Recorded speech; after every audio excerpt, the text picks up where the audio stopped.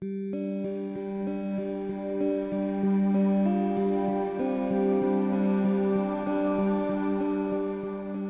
Aylen Junior High in Puyallup, I remember learning about Chief Joseph in history class. It was part of Washington's curriculum, perhaps a bit of a semester on the subject, spoken only in the past. Well, we know the First Peoples are still here and fighting for recognition on many human and legal matters. And there is so much history to learn and unlearn. So I was excited to sit down with Nez Perce Chairman Sam Penny and hear about opportunities to learn about the Nez Perce language and culture. We spoke about Wet'suwet'en, a collection of artifacts that the Nez Perce brought back, and eventually money also returned to the tribe.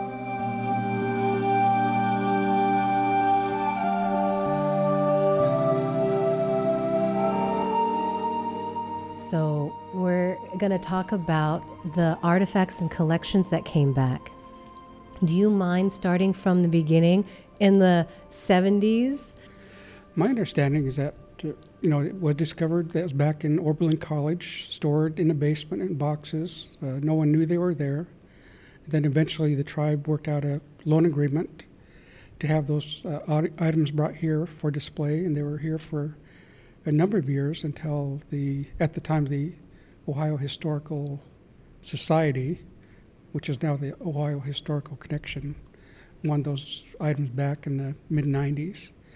So they were on display here for several years, and that's how the collection came here. And on then a loan agreement. Then they wanted it back? Well, at the time, the Ohio Historical Society, I think their executive director, his name was Gary Ness, sent a letter to then Nez Perce National Historical Park Superintendent Frank Walker saying that they wanted the items returned, and then a little bit later on, then it was almost like a demand letter to return the items. That must have been really upsetting for... It was for, especially, not only for the Nez Perce tribe, but, look at most comments from elders and others, they all say that those items, rightfully belong here in their homeland. So that was kind of the focus on the fundraising and getting the collection back here. I had heard, I read that the fundraising in the late 90s was like $600,000. Well, yes, it's supposed to raise $608,100 within 6 months. That's insane. Yeah. What won the price in the late 90s? Yeah. And then the short amount of time you guys had to raise the funds. What did you do to get the money? So the full appraisal value was $608,100, so that's what they wanted. And the tribe decided that, we want those. We would try to purchase the items so we could have them here, keep them here in their homeland. So initially we started out, and then we hired Tom Hudson as a fundraiser. And he did a lot of work, as well as we had an elders committee that worked for the tribe to start the fundraising. So that's kind of how it began. And then after that, it went not only nationally here, but internationally to other countries as well. I'm glad to hear that. So there was support from around the world to get your items back. Well, some of the documentation I saw was, Switzerland, Japan, Germany, plus some other countries. But the thing that really touched me was a number of school children. I think there were over 50 schools that, donated money. I had the opportunity to go to some of the schools to personally get the money presented to the tribe. And the one I remember the most is at a school in the Boise area where the students had they had 2 water jugs, like water jugs. They were full, both full. And so they gave them to me, and they're, of course, quite heavy. I had to take them to the bank, and they had over $800 in that. The children? In those water jars. Yeah. Oh, with all their pennies and coins. Yeah, all coins. Why did that touch you? Well, it's just that they saw the importance that those items belonged here. They thought it was the right thing to do, I think, in most people's mind, especially the children. We get letters from children, even today around the world, interested in Nez Perce tribe history and wanting to know more about the tribe. So I think just, what at that young, especially at that young age, to recognize the importance of the items and recognize the importance of those items being here in Nez Perce homeland. It's beautiful that the young and innocent ones recognize the truth before the grown-ups. Right. So you essentially bought back your own things. What were those items, if you could describe for the listener? Well, there's several. I can't remember all of them. There's quite a collection, but the ones I remember are of course, the women's dress, the cradle board. Yeah. I made 2 trips back to Columbus, once to Columbus and then once to Lima, Ohio, where the cradle board was. Just the design of it and the beadwork that was on it, and its value alone at that time was $25,000. So I think that item, the women's dresses, some of the other items that were within the collection, and I think just the nature of the artistic nature and the way that they constructed those items are important to not only to them at the time, but now, because we have people come and see how they're designed, and tribe members can come in and study those items and use them in their own making of their own traditional regalia. To learn from the past? Yes. To continue the craft. Right. Oh, that's good. And when you were there, was there a moment when the box was opened? What did that feel like for you? Well, most of the items were already here. They were still here, and we went back. When I went back to meet with the Board of Trustees, and we were discussing the sale of the items, return of the items. And I think there's a big difference from my view and others' views at the time when they're Ohio Historical Society. I think they were looking at more of the monetary value and the value that it might mean to their constituents, and not really looking at the cultural and historical value that it had for the tribe. But when they became the Ohio Historical Connection, they had a little bit of different outlook on. In a letter, they indicated to myself and to the Nez Perce Tribe Executive Committee that they were unaware until recently that the tribe had to purchase those items back. So they had a new board, new leadership after a couple of decades, and then they wrote you and said, "Oh my gosh, this should not have happened."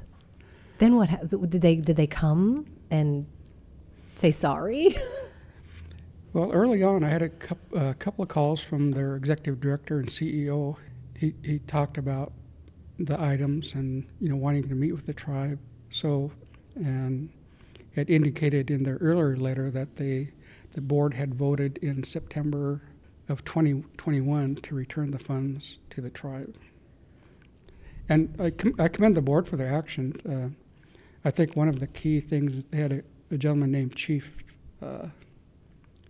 Billy Friend that's on the Board of Trustees, who's Native American, and I think by having him and Alex and others that understand tribal history, culture, and traditions, that I think that probably helped. When I read about that in the paper, I was overwhelmed with joy, but a bit like restitution. Like, yeah, you should have, that's the right thing to do. And when it comes to these artifacts, I find that, I believe there's some federal laws now that you can't just dig things up and take them for yourself, right? Yes. Well, Congress passed the Native American Graves Repatriation Act. I think that was a very important step in making sure that on the tribes that are affected, that they're repatriated to those tribes. And it also, I think, it requires museums to submit an inventory of items that are affiliated with the tribe, in this case, Nez Perce tribe. Stay connected with NWPB by following us on Facebook, Twitter, and Instagram. Search NWP Broadcasting on any of these platforms and press the follow button. That's NWP Broadcasting on Facebook, Twitter, and Instagram, and you will never miss a post from us.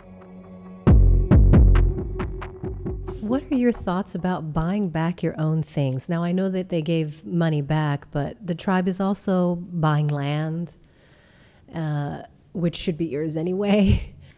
Well, on the Spalding Allen collection, just the way they were collected and the value at that time, I don't know what it was, wasn't very much, $57 or a little bit more than that, and then compared to the $608,000, I guess just the thought of those items, leaving their homeland. And one elder mentioned to me, my ancestors or your ancestors wore these items at some time through the Nez Perce culture and tradition. Those type of items are handed down to family member to family member. So, if those items would have remained here initially, they would have eventually been handed down to someone else, usually within their family. So, they just rightfully belonged here. As far as land, that's always a difficult question, because I often think about the tribe, repurchasing land that is our traditional homeland, still within our Nez Perce Tribe 1855 treaty area, and especially in northeast Oregon, where they were actually forced off the reservation and onto the current reservation, which is 1863 boundary, and Nez Perce tribal members still to this day refer to the 1863 treaty as the Steele Treaty. Not all agreed, not all chiefs agreed to that treaty, and I always think of Chief Joseph's story. Say someone comes to you, or someone comes to me and asks me if I want to buy my horses, and I tell him no. Then he goes to my neighbor, and my neighbor says, yes, I'll sell you Joseph horses.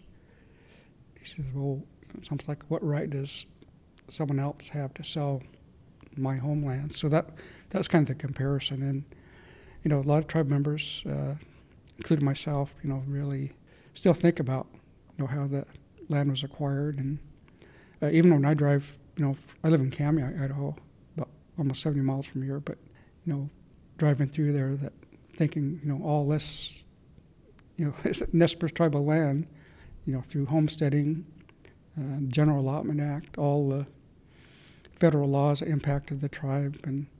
But I think the tribe has consulted with our tribe members through what's called the Snake River Basin Adjudication Settlement, which is a water rights settlement, which the tribe received funds. But the number one priority from the survey of tribe membership was land purchase. Well, I know with the recent administration, it feels more supportive.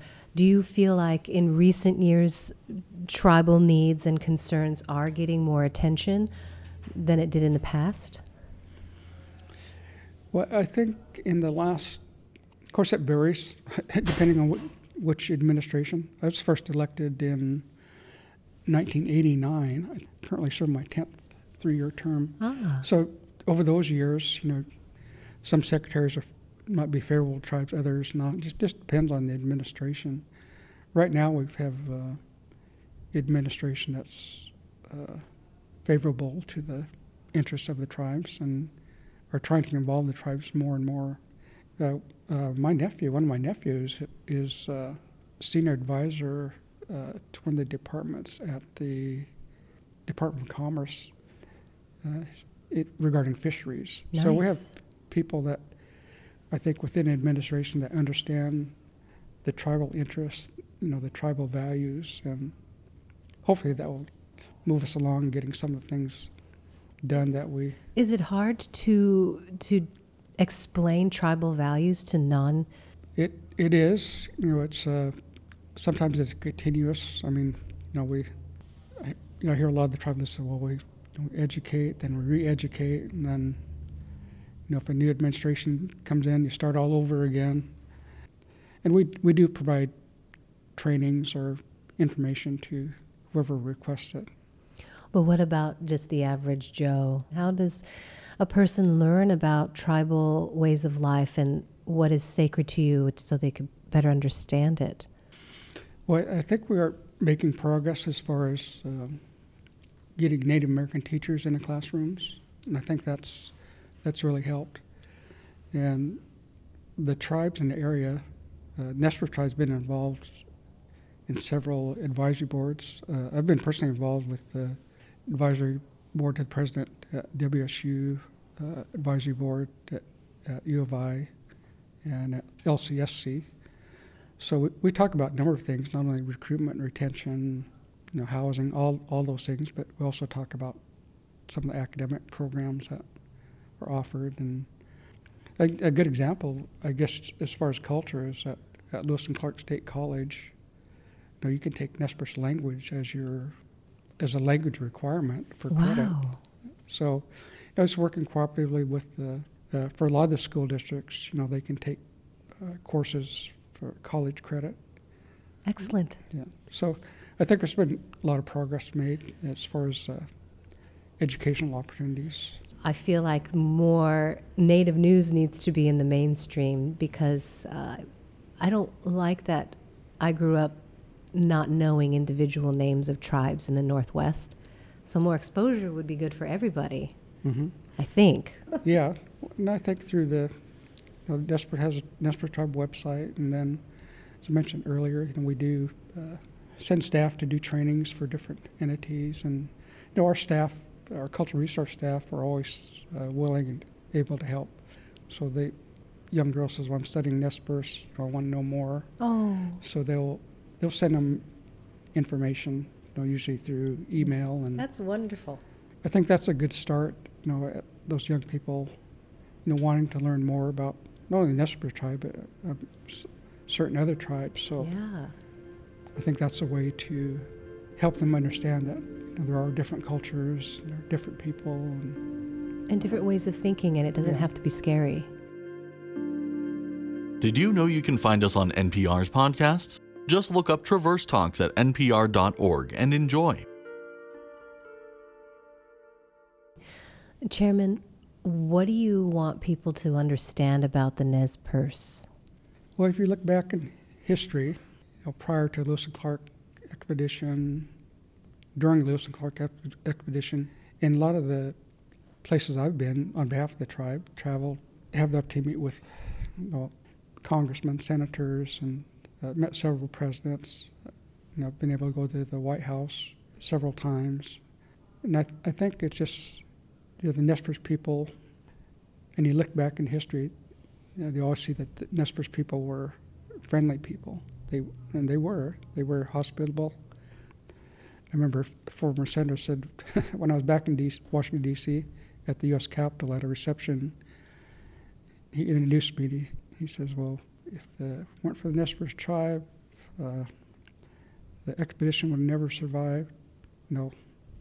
And then I went invited to the U.S. Navy Club in Washington, D.C. for lunch. And I walked in there, and then I see a picture of Chief Joseph on the wall. I think that clear back to then, our ancestors were understood, what it meant to look out for not only what's currently going on, but future generations. And that's even like a lot of the work that we do as Nez Perce Tribe Executive Committee. It's not, it might not happen within the next few months, few years, but might be several years down the road that we're trying to protect the interests of the tribe. But I think the tribe been very resilient in even though the intent of the federal government through some of their federal policies, a lot of us exterminate the Indians.